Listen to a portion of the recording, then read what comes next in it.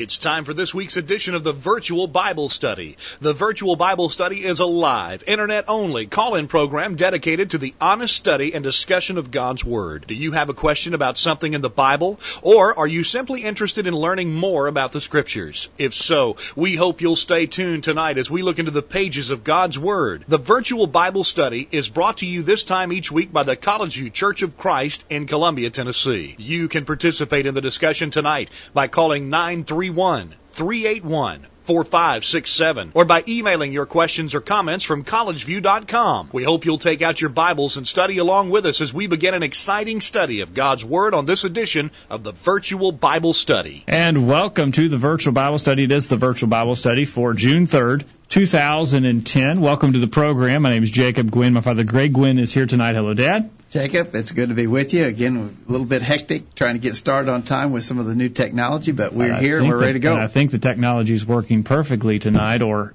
we have room for improvement, no doubt, but certainly we're glitch-free tonight, and we're glad for that. Appreciate Dan for manning the controls tonight. Dan's been working overtime hours this week trying to get everything ironed out, so we appreciate Dan's efforts. And he has his apprentice, Jeffrey, here with us tonight as well, and he's learning the controls as well, so we're doing a lot better than we did last week, and we're glad for their help. We're glad that you're part of the program tonight as well on the other end of the line, and we hope that you'll take a minute to be a part of the program by giving us a call at 877-381-4567 or by emailing questions at collegeview.com. We have an interesting topic planned for tonight, and Dad, you've titled it, Is There a Pattern? And we'll want to talk about what is a religious buzzword these days, pattern theology. Can you break that $5 phrase down for me? Well, I think that's what our program's going to be about. We're going to try to understand what that means, but I think initially we need to understand that the people who are using it as a negative label. They're saying that we're doing something we shouldn't do when we pursue pattern theology. So that's what we want to understand. We want to understand that accusation and try to find out if we are in fact in error for trying to find a specific pattern in the Scriptures that's supposed to be followed. So our topic tonight for discussion is pattern theology. And to our update list earlier today, and we want to remind you that you can get on our update list if you are not already by just sending us an email to questions@collegeview.com and put in the email subject line, add me to the list. We'll do that. And then every Thursday, about midday, we send out an email message telling what our subject's going to be and asking a couple or three questions that you can respond to, and we can start taking responses anytime thereafter, and we try to include those emails in our discussion on the program when we're live that night. And so if you'd like to be on that update list, just send us an email, questions@collegeview.com, add me to the list. Now, to our update list today, we asked the question, which of these statements most clearly describes your view? Of course, we need you to explain why, but here's one view. Christianity, as it existed in the first century, from its very beginnings, was exactly what God intended for it to be. In other words, it was initially what God wanted. It's not an evolving process. It was right from the beginning. That's view one. Now, the alternate view, and we want to know which way you see this, but the alternate view is God never intended for Christianity to be static. With the exception of a few core beliefs, we're free to alter things as circumstances change with time. And those who make that argument obviously are suggesting the world is a lot different place here 2,000 years later, and therefore we've got to be flexible, and God understood that, and therefore He intended for us to be able to sort of change with the times and to be fluid and flexible with how we serve Him through Jesus Christ. So our first question, and we need to know what you think and why, was Christianity initially perfect and right, needing no changes, or is Christianity such that it should be allowed to vary and change with circumstances and time? Those are the two positions. We want to know what you think and why.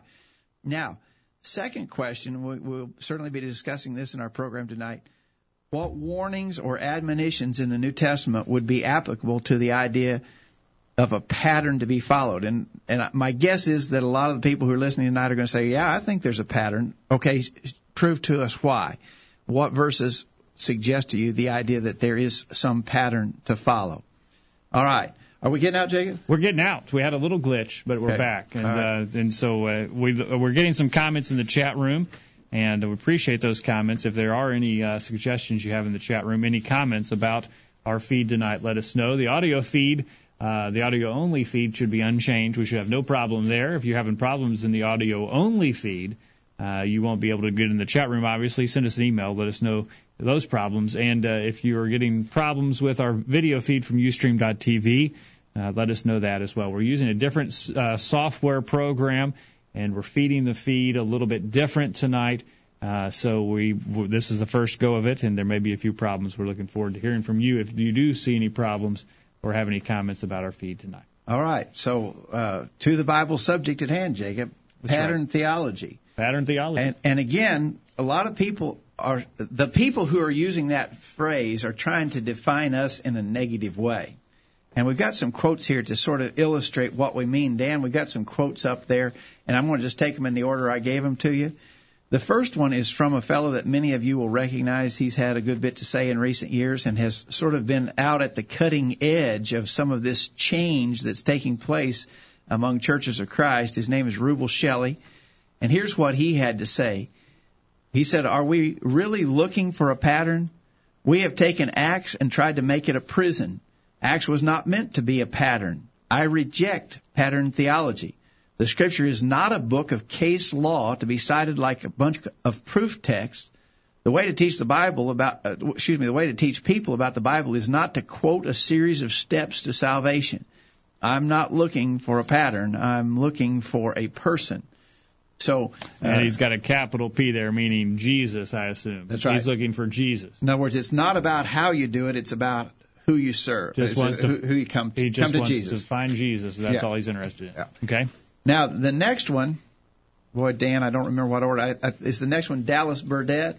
Dallas Burdett. I found this quote from he had a long essay on this subject on the internet, and I found this quote from him.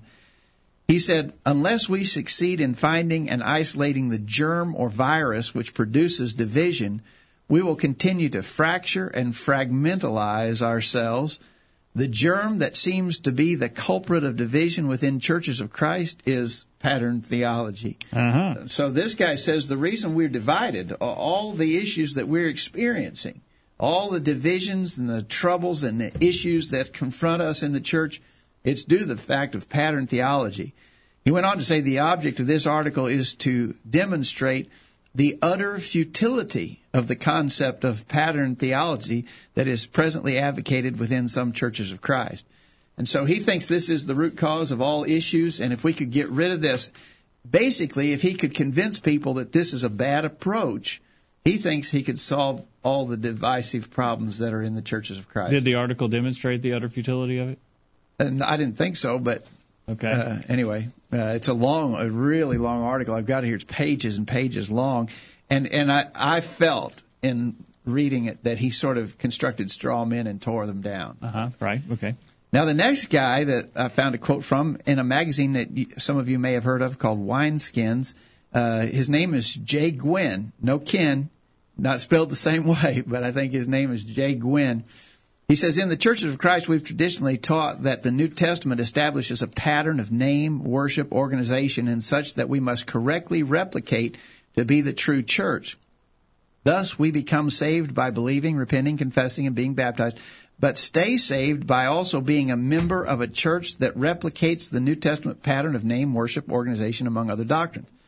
But how is seeking salvation through pattern keeping, plainly a form of works, any different from seeking salvation through circumcision? That's his question. He's trying to equate the two. In other words, he's trying to say that if we insisted on calling the church by a Bible name, worshiping the way the Bible describes, having the kind of church organization that the New Testament specifies, and other doctrines, he says that would be the equivalent of trying to bind circumcision. Mm-hmm. Well, I mean, obviously that's an unfair parallel. It's not a true parallel. No. I think we'll see that the Bible teaches us we got to worship and work and organize ourselves the way the Bible. But it specifically condemns circumcision. I mean, I don't understand how you could make those parallels. Well, it's something with obvious bias. Everybody knows that circumcision is something that's not bound today, and so if we link it to circumcision, then everybody's, oh no, we couldn't do that. It'd be the same as saying, but how is seeking salvation through pattern keeping any different from murdering your mother? Or child sacrifices. Right. Sacrificing burnt offering, making your children burn offering. I mean, that's just intended for a bias reaction. Okay. And then he goes on to say, patterns. What could possibly be wrong with following a heavenly pattern? Everything. Flawed humans make copies from patterns and seek to earn salvation by replicating something that is perfect. It can't be done. Pattern theology is necessarily a works-based theology. Well, first off, we have to reject that following a pattern is works-based salvation or earning salvation, meriting salvation. It's simply not, and he assumes something without proving it. What he's arguing, though, is that we're saying we earn our salvation by following the pattern. Nobody ever said that. Right. Those of us who believe there is a pattern to be followed never said that in following the pattern we would therefore earn our salvation in heaven. I don't know anybody, I mean categorically nobody, who ever taught that we earn our salvation by doing what the Bible says. Okay. But that's what he's charging us with. All right. And then one more quote here is from Edward Fudge. And I thought the title was quite telling. The title of his article was "The Plague of Patternism." Now this might be a little bit more old, right? This isn't as recent. Yeah, probably so, because I think Edward Fudge was on this theme about 30 years ago. Okay. He says, patternism. Today, most mainstream churches of Christ have left this peculiarity behind, at least as a matter of emphasis. Notice he calls seeking a pattern a peculiarity. That's just sort of odd. You're sort of odd if you do that, and most have decided it is odd, and they've given up on it. And the mainstream, the ones who really know what's going on, they've left that behind. Yeah, and you definitely want to be in the mainstream, right? At least as a matter of emphasis. I mean, we may do it a little bit in the background, but it's not something that we're very interested in. He said, we had as well face it straight on. The pattern seekers, well-intentioned as they were, created something that the New Testament does not require, suggest, or even envision. It is no wonder that their scheme of commands, examples, and necessary inferences, and the underlying assumption that everything not authorized was automatically forbidden, has been a horrible disaster. Did you catch that? In other words, he attacks the methodology that we use to establish Bible authority. We'll talk some about that in our study. But he says we have a scheme of commands, examples, and inferences, and that if things are not authorized, they are therefore forbidden, and that has just resulted in a disaster, is what he's saying. He says patternism itself had been wrong from the beginning. It was foreign to the Bible, a distraction from the gospel, and a constant competitor with Jesus for top billing in sermons and debates. I would like to debate this fella on that last statement. I would love for him to sign a proposition in which he says following a pattern is foreign to the Bible and a distraction to the gospel. I would be glad to debate that proposition. And I think I could prove, and I think we will prove in our study tonight, that a pattern of how we're to worship God is not foreign to the Bible. Okay, all right. He says foreign to the Bible. That's a pretty bold statement. And we'll look at what the Scriptures teach on that. There's what we're talking about tonight in quotes from those who oppose pattern theology, as they call it, or requiring that we follow the biblical pattern for all that we do. We want to hear from you on the program tonight. Do you believe that it is important that we follow the pattern laid forth in the Scriptures in the way that we worship God, the way that we serve Him? In fact, in all that we do you believe it's important that we follow the pattern given to us in the Scriptures? Maybe you don't think it's important. Maybe you think that we have the wrong emphasis and that we're emphasizing the wrong thing. If you disagree with us, we'd especially like to hear from you on the program tonight. We'll be kind to you. We will be respectful. We'd just like to hear your thoughts. Give us a call, 877-381-4567, questions at collegeview.com. We'll take a break and continue the discussion right after this. After these important messages, we'll be back to take your comments. Email them during this break. Hello, my name is Trent Haynes, and I'm a member of the College View Church of Christ. In a scanning of the book of Proverbs, it provides us several reasons to discipline our children. To show you don't hate them, he who spares the rod hates his son, but he who loves him is careful to discipline him. Chapter 13, verse 24. To give them hope, discipline your son, for in that there is hope. Do not be a willing party to his death. Chapter 19, verse 18. To help them for a lifetime, train up a child in the way he should go, and when he is old he will not turn from it. Chapter 22, verse 6. To chase away foolishness. Folly is bound up in the heart of a child, but the rod of discipline will drive it far from him. Chapter 22, verse 15. To save his soul, do not withhold discipline from a child. If you punish him with a rod, he will not die. Punish him with a rod and save his soul from death. Chapter 23, verses 13 through 14. For your own comfort, discipline your child, and he will give you peace. He will bring delight to your soul. Chapter 29, verse 17. Parents need to read and understand these passages. So too should our children. Computers are good for lots of things, but there's no better way you could be using yours than to participate in the virtual Bible study every Thursday night. Can you think of a better use of your time? Missed a recent virtual Bible study program? Listen to any of our past programs from the archive section of our website. Now, back to the virtual Bible study. And welcome back to the virtual Bible study. Thank you for being a part of it tonight. We're looking forward to hearing your thoughts at 877-381-4567. Email questions at collegeview.com. Joining with other listeners in the chat room tonight if you're watching us from Ustream.tv.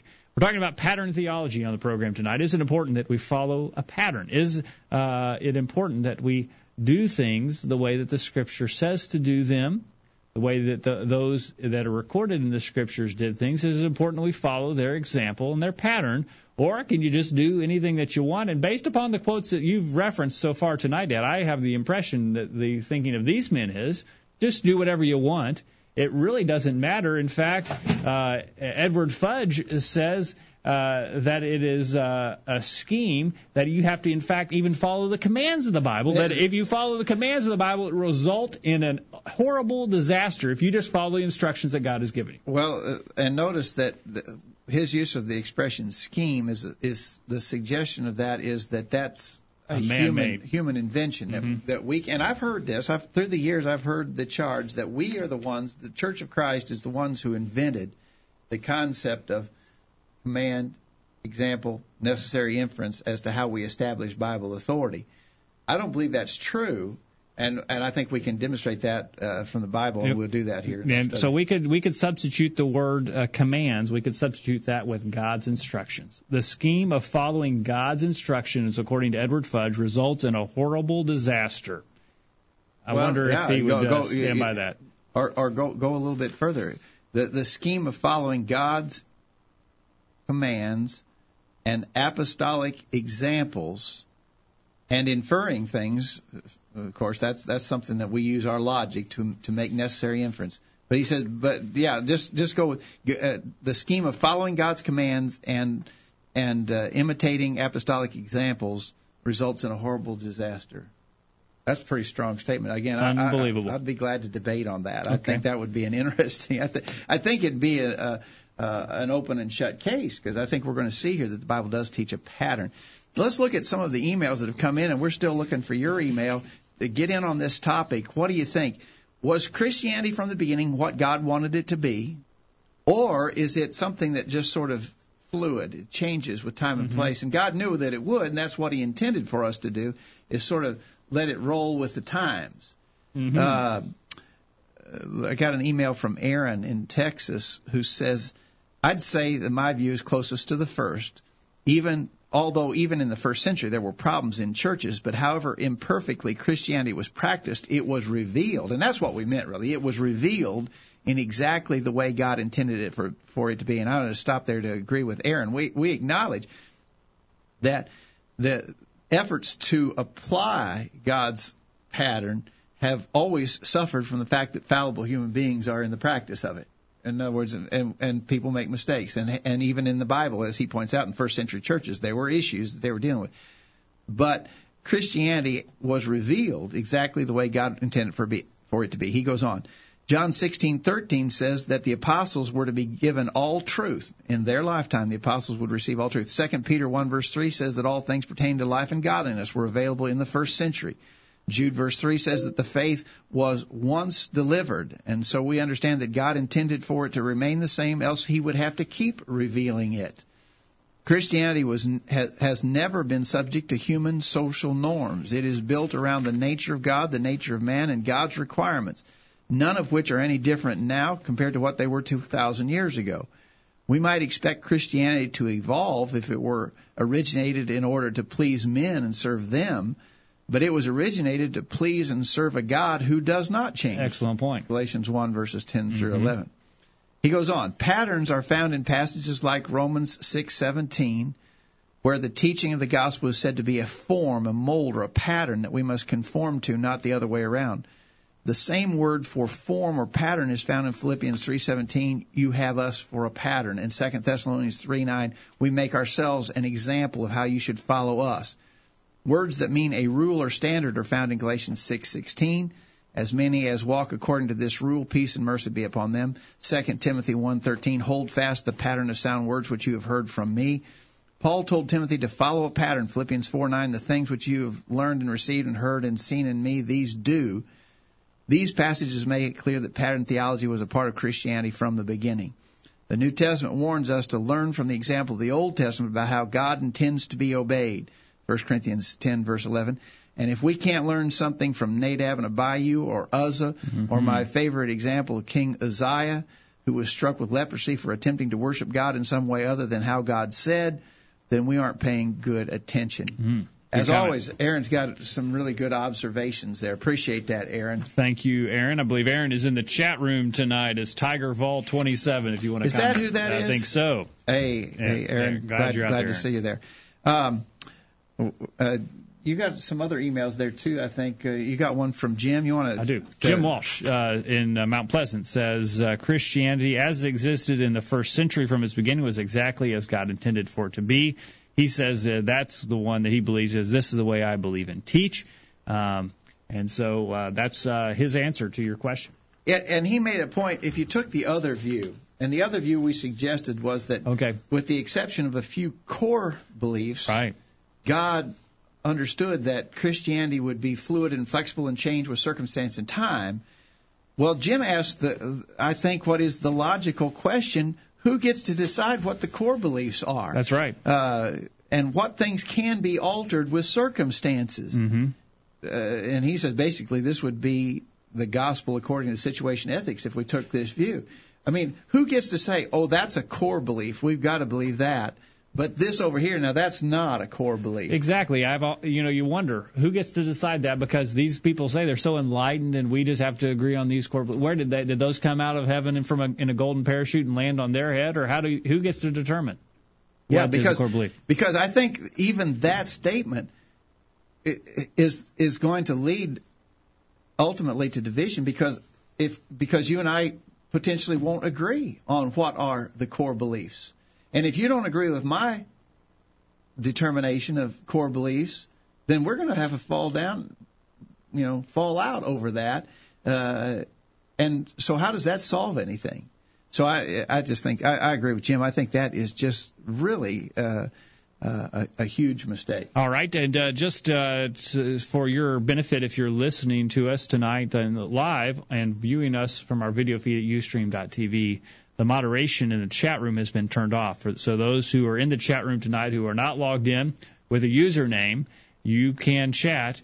Just send us your comments there. We look forward to hearing from you. We have a large number of listeners in the chat room who are get in there and talk. Not logged on, so you're welcome to send in your comments now. We have the ability to turn off the moderation now, so we look forward to your comments. Keith in Hendersonville, Tennessee, sends in this comment.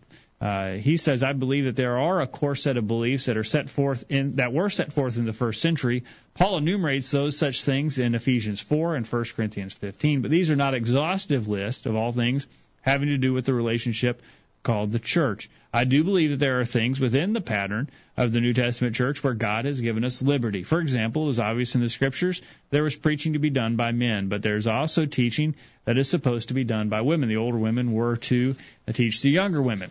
As to how, when, etc., of either of these, the Scriptures gives no such pattern. I believe it is left to the expediency to determine the details of this. But it would be contrary to the given pattern for women to become preachers in the church. Another example that might be more controversial. Well, let me stop just there to comment about the younger women teaching the older women teaching the younger women, but not to become preachers in the church. Well, that's a pattern. That's a pattern. But the house too. I mean, is the older woman going to do it on a one-on-one? Is she going to do it? Is she going to get a group of women together and conduct some class? Well, those are expediencies, but they are within the realm of authorized things. In other words, what we're saying what we're being accused of on the question of pattern theology is that we're insisting on authority, and we shouldn't be insisting so much on authority. But there is a pattern. Men are to do the public teaching and preaching in the church. Women have a role, but it's limited, as Keith suggested. And so I think I would argue that is a pattern. That is doing things by specified authority of the Scriptures.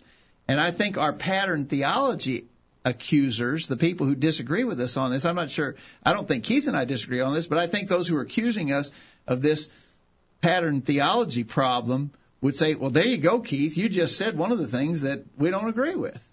So I don't think that Keith's illustration there of the women teacher thing illustrates the point they're accusing us of. Keith and I agree about how the women are to teach, and there are some expedient judgments that can be used within that realm of authorized activity, but that's not what the pattern people are talking about. Okay. He says another example that might be more controversial in the New Testament, we find churches who are given to the support of the gospel and of each other. We have, of course, Paul's instructions to the church at Corinth regarding the collection of the saints in Judea, that they were to lay aside funds on the Sunday so the money would be ready when Paul came. Brethren have gotten carried away with this and have said that it is an improved discharge of the command. However, earlier in the church, we find Christians selling what they had and bringing it and laying it at the apostles' feet. No specification is made of when, what day this was done, or that there was any specification that everyone had to do it. There was a liberty. We generally do this on Sundays as we come together that day to partake of the Lord's Supper and to worship. But if there was an emergency on Wednesday night, would it be incorrect for brethren to take up a collection for that purpose, or would we have to wait until Sunday? In this case, I do not find anything that anything is being doctrinated about taking a collection on Sunday other than this specific example. There was a specific reason for them to lay this aside, so there be no collections when I come. He wanted to be ready when he got there. I do believe there are patterns to be followed. We are to sing, not play, pray through Jesus, not through Mary, preach the word, not the doctrines of men. Well, I think Keith and I agree primarily, but I would have to disagree with his observation on the contribution. In other words, we know from 1 Corinthians 16, verses 1 through 3, that a collection, a laying by in store, was done on the first day of the week. That's the total information we have on what day that was done, and therefore that's the day we do it on. We would have no authority to take up a collection on any other day. He mentions the Christians selling their property and laying it at the apostles' feet, but he admits no specification was made of what day. It could as easily been on the first day of the week as any other day. And so you can't make any determination from Acts chapter 5 as to what day it was. The only information we have in the New Testament is that the laying by in store was done on the first day of the week, and therefore that's why we do it. We have a specific example, and there is no contradictory or alternate example in the Scriptures. Therefore, that is a binding example, and that's what we do. So I would have to disagree with Keith's conclusion that, some things that we've gone. He said, brethren have gotten carried away. I don't think we've gotten carried away on that. I think we are following the Bible pattern. That's what we're talking about here. Is there authority? Does it tell us exactly what to do? And in the case of laying by in store, there is information, there's authority, and it tells us exactly what to do, and it tells us what day to do it on. We're not getting carried away when we say that's the day we'll do it on. Okay. All right. We're going to take a break, get this week's bullet point, and then when we get back, we'll get into the discussion of the second half of our proposed discussion tonight. What warnings and or admonitions in the New Testament would be applicable to the idea of a pattern to be followed? What are some instructions from the New Testament that would tell us you need to follow a pattern? Or are we to believe, as Edward Fudge says, that the schemes of following God's commands or instructions, his examples, and the necessary inferences from the Scriptures will lead us to a horrible disaster? What do you think about that? Let us know your thoughts. 877-381-4567. Questions at collegeview.com. Don't go anywhere. The virtual Bible study continues right after this. Don't touch that mouse. The virtual Bible study will be back right after this. This is Greg Gwynn with this week's bullet point. In rebuking the scribes and Pharisees, Jesus said, Woe unto you, scribes and Pharisees, hypocrites! For ye pay tithe of mint and anise and cumin, and have omitted the weightier matters of the law, judgment, mercy, and faith. These ought ye to have done, and not to leave the other undone. Ye blind guides, which strain at a gnat and swallow a camel. Matthew 23, verses 23 and 24. Some have mistakenly taught that Jesus' problem with these religious hypocrites was their painstaking insistence upon keeping the minute aspects of their law. Jesus, it is claimed, was instructing them, and that for that matter us as well, not to worry about trying to keep the finer points of the law, but rather concentrate on the more substantial and meaningful matters of the heart. The problem, of course, with this interpretation is that it completely ignores what Jesus said. Should they have concerned themselves with something as simple as tithing their garden herbs? Yes. Jesus said, these ought ye to have done. But in doing this, he urged them not to neglect things that require even more effort to perfect. Things like judgment, mercy, and faith, the weightier matters of the law. We think there is a fitting application of the principle that Jesus here sets forth. Consider this. From time to time, we hear of a brother or sister who is quite upset about some issue. It is often one of those finer points of the law. For instance, the length of a woman's hair, or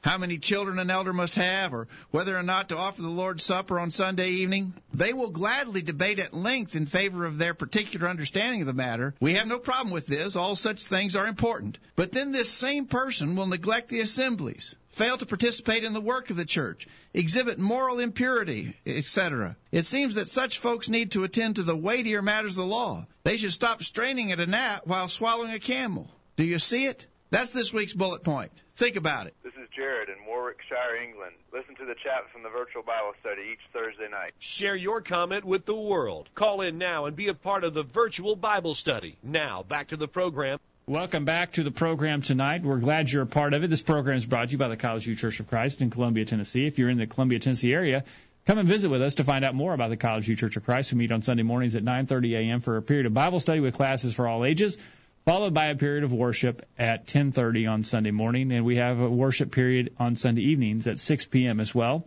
And then on Wednesday evening at 7 p.m., we have Bible classes again for all ages. We look forward to you coming and being a part of our assemblies if you are in the Columbia, Tennessee area. If you're not in our area, you can still find out more about what we believe, what we practice, and what we stand for by visiting our website, thevirtualbiblestudy.com or collegeview.com. We look forward to hearing from you. We're talking about pattern theology on the program tonight. Do we need to be following a pattern? Is the Bible set forth as a pattern, as a book of instructions for us that we need to be following in our lives and in our work together? I see a good point in the chat room.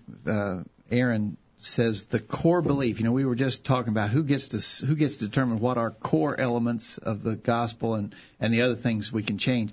He says that core belief view is the same as the gospel versus doctrine distinction that some try to make, and that was a pretty popular effort.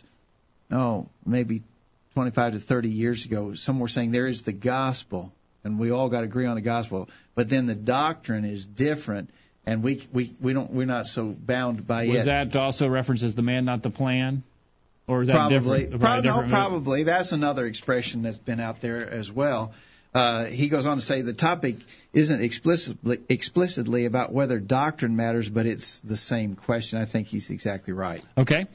We have Kevin Kelly who says that how could one argue there is no pattern in the Bible? Seems like that is the only logical conclusion if we reject patterns to follow. Appreciate that as well. Got a follow-up from Aaron on, I don't know if I can get the email to open here. He also referenced... Here we go. He says the core beliefs view is the same as the gospel doctrine distinction that some try to make. So you didn't phrase tonight's topic in such a way as to address the equivalence of gospel and doctrine, but it's the same question. And there are plenty of passages like 1 Timothy 4:16, Romans 6:17, for example, that say doctrine is important. If we can establish that point, we have addressed the same question as the core beliefs point of view. And I think he's right. I think he's exactly right. He also references Hebrews chapter 8, verse 5 in the chat room. I hope it's Aaron in the chat room. We're giving him the credit for the comments linked. Aaron, is that you, Tiger Ball? In Hebrews chapter 8, verse 5, Aaron references a statement made about Moses, who served unto the example and shadow of heavenly things, as Moses was admonished of God when he was about to make the tabernacle. Notice this from Hebrews 8, verse 5. For see, saith he, this is God talking, that thou make all things according to the pattern showed thee in the mount. God gave Moses a pattern, and he told Moses, make sure you do what I told you, make sure you follow the pattern. Aaron says, wow, so when Moses was told to make things according to the pattern that was a copy of heavenly things in Hebrews chapter 8, verse 5, he just didn't realize how futile it was. Huh. What do you think about that? I think, of course, that is one of the key verses on this question of pattern. And I think Aaron's exactly right. Hebrews 8, verses 5 and 6, if it was important for Moses to when he was building the tabernacle, which was just a shadow of things to come, it was very important to build that shadow, just a sort of a vague semblance of the fullness that would come through Christ. But when you're building that tabernacle, man, Moses, you make sure you make it just like I told you to make it. Don't you change anything. It was very explicit about it. Oh, yeah. I mean, you almost get tired in reading that there in the book of Leviticus about all the different things that had to be so. And in Exodus and Leviticus, when it was all spelled out how everything was to be just, it's just overwhelming, the detail that was given. But that was just a shadow. But, man, you make that shadow just like I wanted it. I mean, and don't change a thing. But now it's different. Hey, that's right. We do anything we want. We don't have to follow that. Hey, yeah, that's right. That stuff in the Old Testament, that was, as Edward Fudge says, it resulted in a horrible disaster. Yeah. God's plan in the Old Testament was a horrible disaster. We need to get rid of it in the New Testament. What did he say, too? He said that this whole idea of following a pattern was foreign to the Bible. He said patternism itself had been wrong from the beginning. And foreign to the Bible. It was foreign to the Bible and a distraction from the gospel. Yeah. How about that? Okay. You know, I was thinking of another fellow who was expected to follow the pattern, and that was Noah when he was instructed about how to build the ark. Yeah. I think that all these people who attack the idea of following a specific pattern and doing things just as God told us to do them, I think they'd probably agree with us when we say Moses needed to build that ark, just like God said to build the ark. He was not at liberty to change things. Now, if we would agree that about Noah, and as we said a minute ago about Moses building the tabernacle, then by what justification would we conclude that it's different for us, that it's not important for us to follow that same kind of thinking? Unbelievable. There's some other passages, and earlier when we read some things from Aaron, he mentioned some of these verses, but let me just repeat some of them. 2 Timothy 1, verse 13, hold fast the form of sound words which thou hast heard of me in faith and love which is in Christ Jesus. The word form there, in fact, in other versions, I'm reading King James Version here, but the word form in 2 Timothy 1, verse 13, in other versions is the word pattern. Mm-hmm. Yes. Hold fast the pattern of sound word. In 1 Timothy 1, verse 3, Paul said, as I besought thee to abide still at Ephesus when I went into Macedonia, that thou mightest charge some that they teach no other doctrine. Go to the idea of gospel doctrine. No, he said... don't worry about that doctrine stuff. That's just a distraction. Yeah. No, he said you can't teach any other doctrine. Okay. Tell them not to teach any other doctrine. The doctrine is singular. Okay. And then in Romans 6, verses 17 and 18, God be thanked that ye were the servants of sin, but ye have obeyed from the heart that form of doctrine which was delivered you. Being then made free from sin, you became the servants of righteousness. Notice it mentions a form of doctrine. There's a form. And that's what seems to be so distasteful to those that we quoted and the popular trend that there's some form, that you got to follow a specific methodology, that there's a pattern that has to be replicated. That's what's so disgusting, apparently, to some of these folks. But the Scriptures are very plain on that. Jim in Mount Pleasant, Tennessee, when he wrote, he also referenced Hebrews 8, verse 5. That's the key verse. I mean, that's the verse that these folks are going to have to deal with. Mm-hmm. Hebrews 8, verse 5, see, saith he, that thou make all things according to the pattern shown thee in the mount. And Jim shows how that expression actually includes the idea of command, example, and necessary inference. He said the command, see, saith he, that thou make, example, that thou make all things according to the pattern, necessary inference. Whatever Moses was shown on the mount were the things God wanted made, and he wanted them made in a specific way, which is why he provided a pattern. Yep. So Jim sees, and I think he makes a good point there in Hebrews 8, verse 5, even in that very statement, command, example, and necessary inference. Thank you, Jim. Appreciate those comments tonight. 877-381-4567, questions at collegeview.com. You know, I think one reason why demanding that we follow a pattern and demanding that we follow God's instructions, demanding that we follow the example of the New Testament Christians, demanding that we make inferences from the Scriptures for our authority.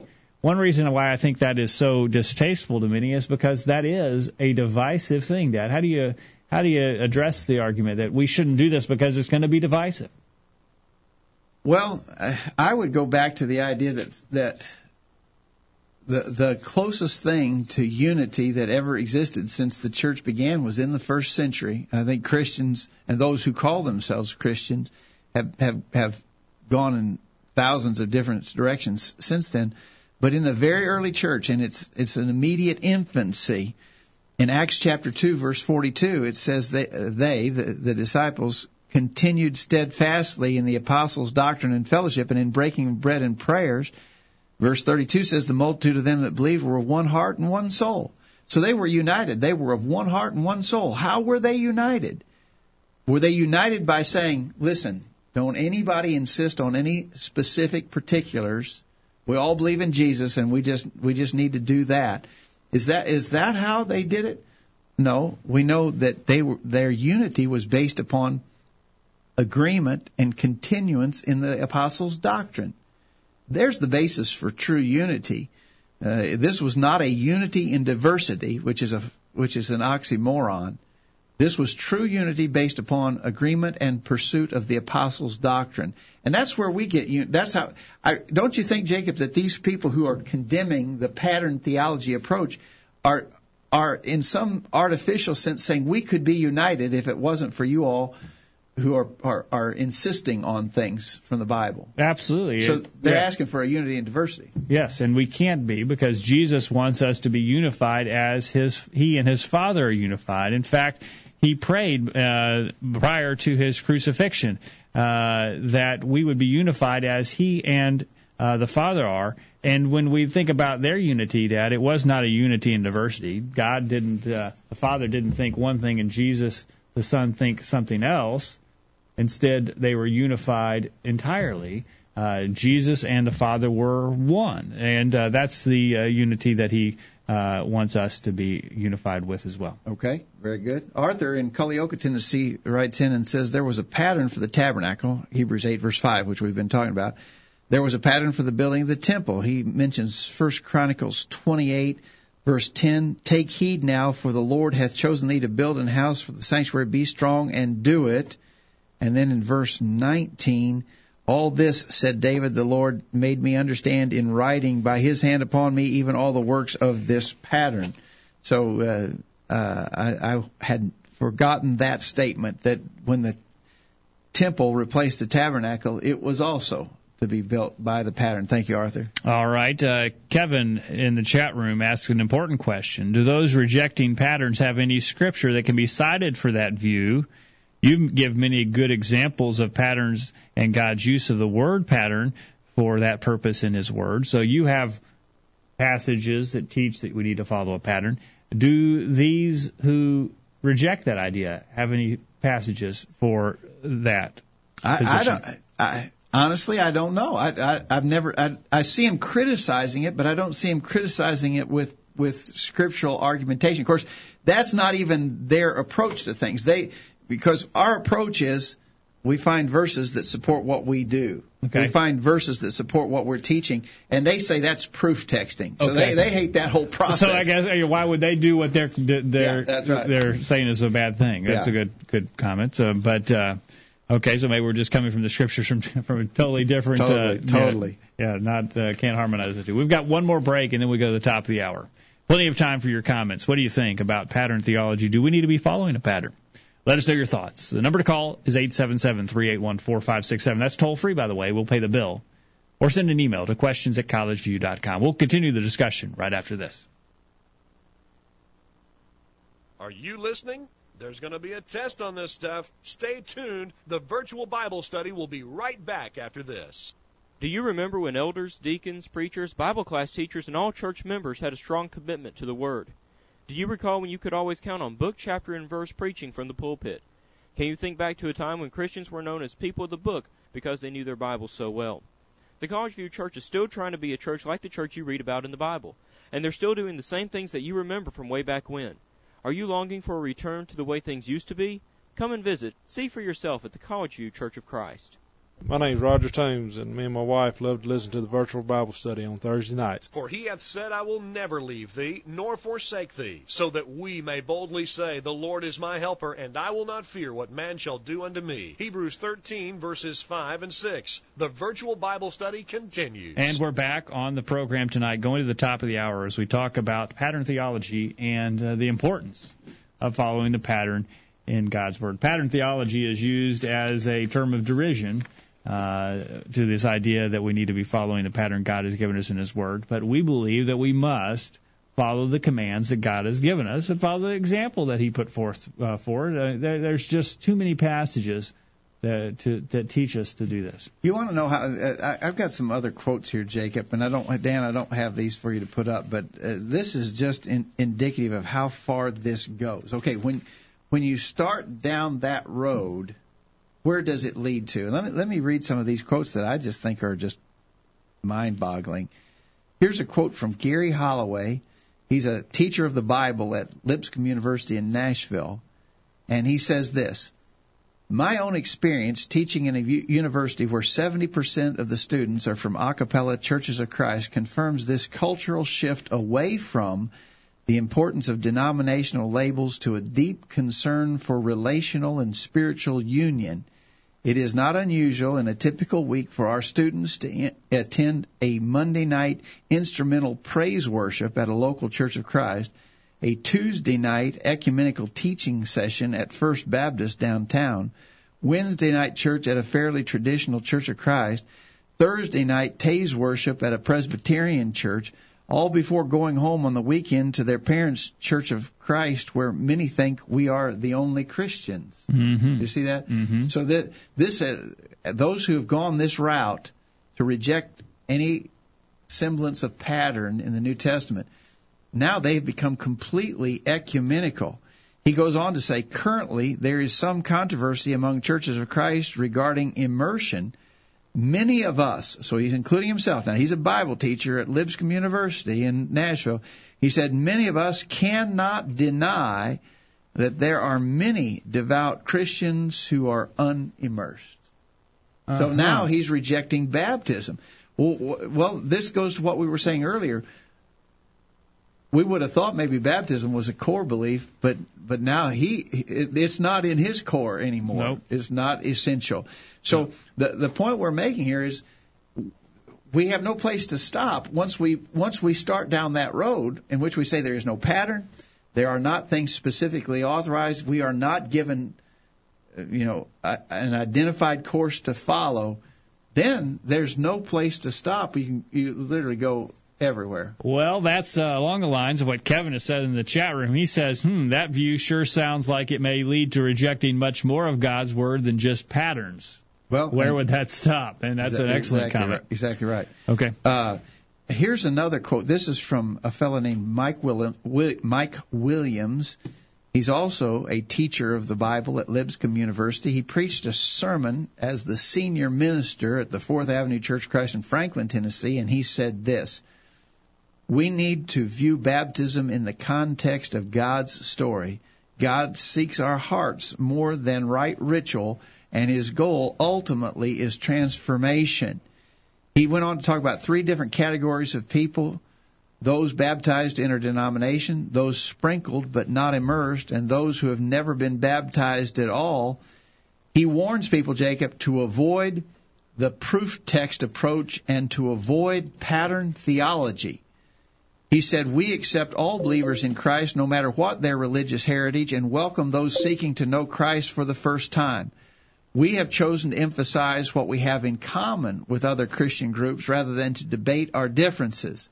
And so as a result, we welcome and encourage all believers to join us on our journey to God.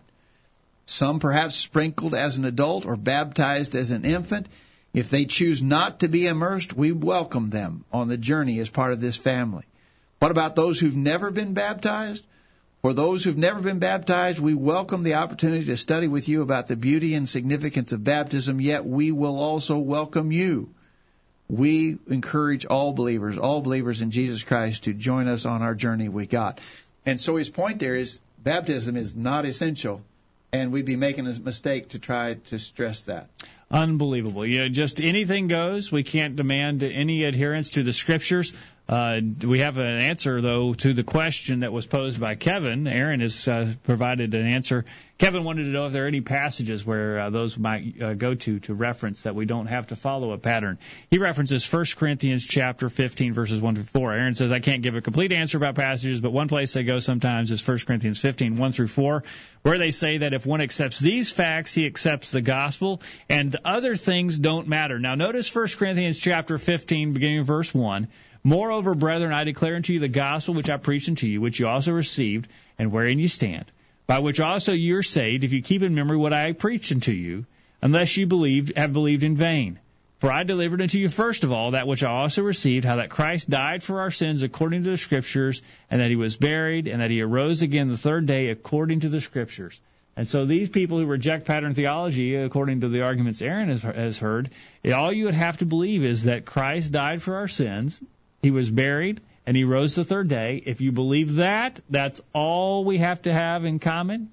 Nothing else matters. If you just believe that Jesus died, was buried, and he rose again the third day. Well, that's pretty curious, because in the chapter immediately before that, Paul laid out hard, specific rules about how the gifts of the Holy Spirit were to be exercised in that Corinthian church. He told them to let your women keep silence in the church. Here's an example. Just the paragraph before that statement that you just read, yep. He told them, if any man speak in an unknown tongue, let it be by 2, or at most by 3, and that by course, and let one interpret. If there be no interpreter, let him keep silence in the church, and let him speak to himself and God. Oh, it's going to be an utter disaster, and then horrible later, disaster in Corinth. And then just a few verses later, he says, let your women keep silence in the churches. It's not permitted to them to speak, but they're commanded to be under obedience. But that stuff doesn't matter. Yes. They're commanded. They're commanded. But it doesn't matter. Don't listen to me, but you're commanded. Yeah. But it doesn't matter what you believe. It doesn't matter what you practice. Just believe that Jesus was buried, he rose again the third day, and everything else is okay. There are all kinds of religious groups that believe that Jesus was... You could go through the phone book and find thousands of different religious groups who believe that. Yeah. And is every one of them okay? Well, if that's what you're teaching, you'd have to say so. I mean, some of them are worshiping on Saturday. Some of them are worshiping on Sunday. Some of them believe you have to be immersed to be saved. Some sprinkle. Some say it doesn't matter. But I guess everything's okay. Anything goes. Yeah. The other passage that Aaron suggested they might like to use is in 1 Corinthians 9, where Paul says, to the Jews I became, this is 1 Corinthians 9:20, to the Jews I became as a Jew, that I might gain the Jews. To them that are under the law as under the law, that I might gain them that are under the law. To them that are without the law as without the law, being not without law to God, but under law to Christ, that I might gain them that are without. To the weak I became as weak, that I might gain the weak. I am made all things to all men, that I might by all means save some. They may use that, and Aaron's just suggesting that's a possible fallback for them. But there's an old statement: what proves too much proves nothing at all. If you wanted to use that passage that way, then Paul would say, then you could make Paul say, I became a drunkard to gain the drunks. I became an adulterer to gain the adulterers. I became a murderer to gain the murderers. That's not what he's saying there. He is saying that he related to people in different circumstances in order to save some, he said, and to save them, of course, through the preaching of the gospel. All right. Well, go ahead. Go ahead. You got a comment. I was going to go to something else. I was too. Well, Aaron in the chat room mentions that Rubel Shelley, whom we quoted at the start of the program, his journal on the internet is Wineskins. Actually, New Wineskins is the actual name of it. He says he took it from Matthew 9:17, where Jesus said you put wine into new bottles, because if you put it into old bottles, it'll rupture and everything will be ruined. And he thought that the patterns that we try to follow are like old brittle wineskins that are no good anymore. So that's where the name Wineskins for Rubel Shelley's magazine came from. And again, as we said, he's been sort of at the leading edge of this move away from the pattern of New Testament worship and work for the church. Okay. We've talked a lot about patternism tonight and pattern theology, and we've said that it is simply required that we follow the patterns of God's Word, but we haven't given too many verses that show this. Perhaps we should conclude tonight with some verses that show us that we've got to follow the pattern of God's Word. Now, Edward Fudge says even following the commands of God's Word will lead you to a horrible disaster. And if you believe that, we need to spend more time with you than just what we've discussed tonight. If you believe that you don't have to follow the direct commands that God has given you in His Word, for instance, don't kill, if you believe that following the command to not kill will lead to horrible disaster, then we've got a lot of studying to do. That's very clear. But what about the examples of God's Word? What about where we read examples and we read where people in the New Testament were doing things certain ways? Do we need to follow those examples? Well, I obviously think so. Aaron mentioned Paul's statement to Timothy, which I think is one of the very best ones to emphasize that apostolic example is to be imitated. Philippians 4, verse 9, those things which ye have both learned and received and heard and seen in me do, and the God of peace will be with you. Okay.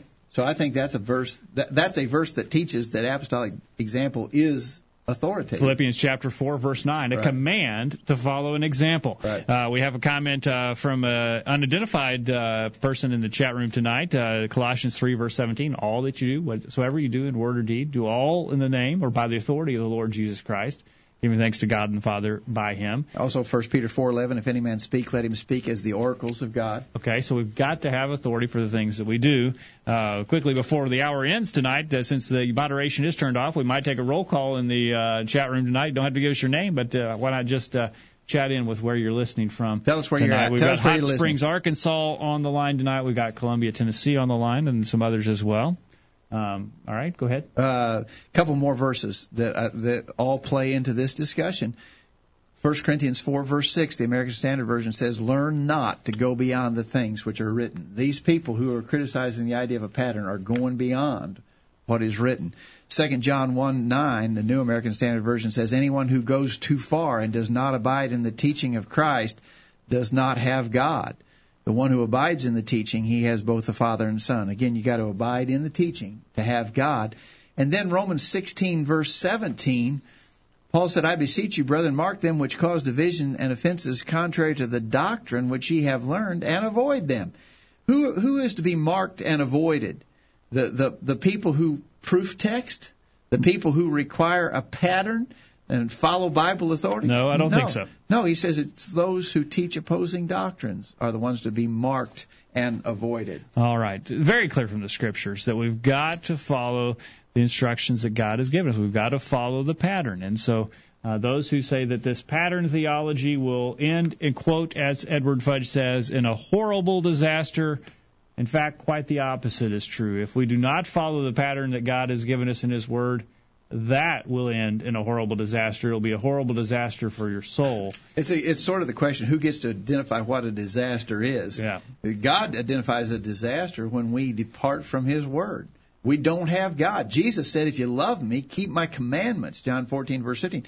So God and Jesus would identify the disaster being a severed spiritual relationship with deity if we don't follow the instructions of His Word. Kevin in Hot Springs, Arkansas says, I don't think there's enough time for all the Scriptures that show a need for a pattern. And certainly that is true. We appreciate everyone for being out there tonight. We have Greenville, Mississippi on the line, Brandon, Florida, Houston, Texas, Jackson, Tennessee, and certainly appreciate everyone for being out there on the program tonight. Yeah, we had a good discussion, I think an important one. And maybe you disagree. Again, if you're listening to us in the archives, we'd like to hear from you anytime. Send us an email or give us a call and let us know your comments. Yeah, thanks for listening tonight. Thank you for your time, Dan. Thank you, Jacob. We appreciate you being Dan, thanks, Dan. Thanks, Jeffrey. Thanks, Dan and Jeffrey, for making it technical success tonight. We appreciate their efforts and their time on the program tonight. We appreciate you being a part of the program on the other end of the line tonight, and we hope you'll make plans to be back here next week for another edition of the Virtual Bible Study. In the meantime, we encourage you to put God first in your life, study His inspired Word, the Bible, and live by it every day.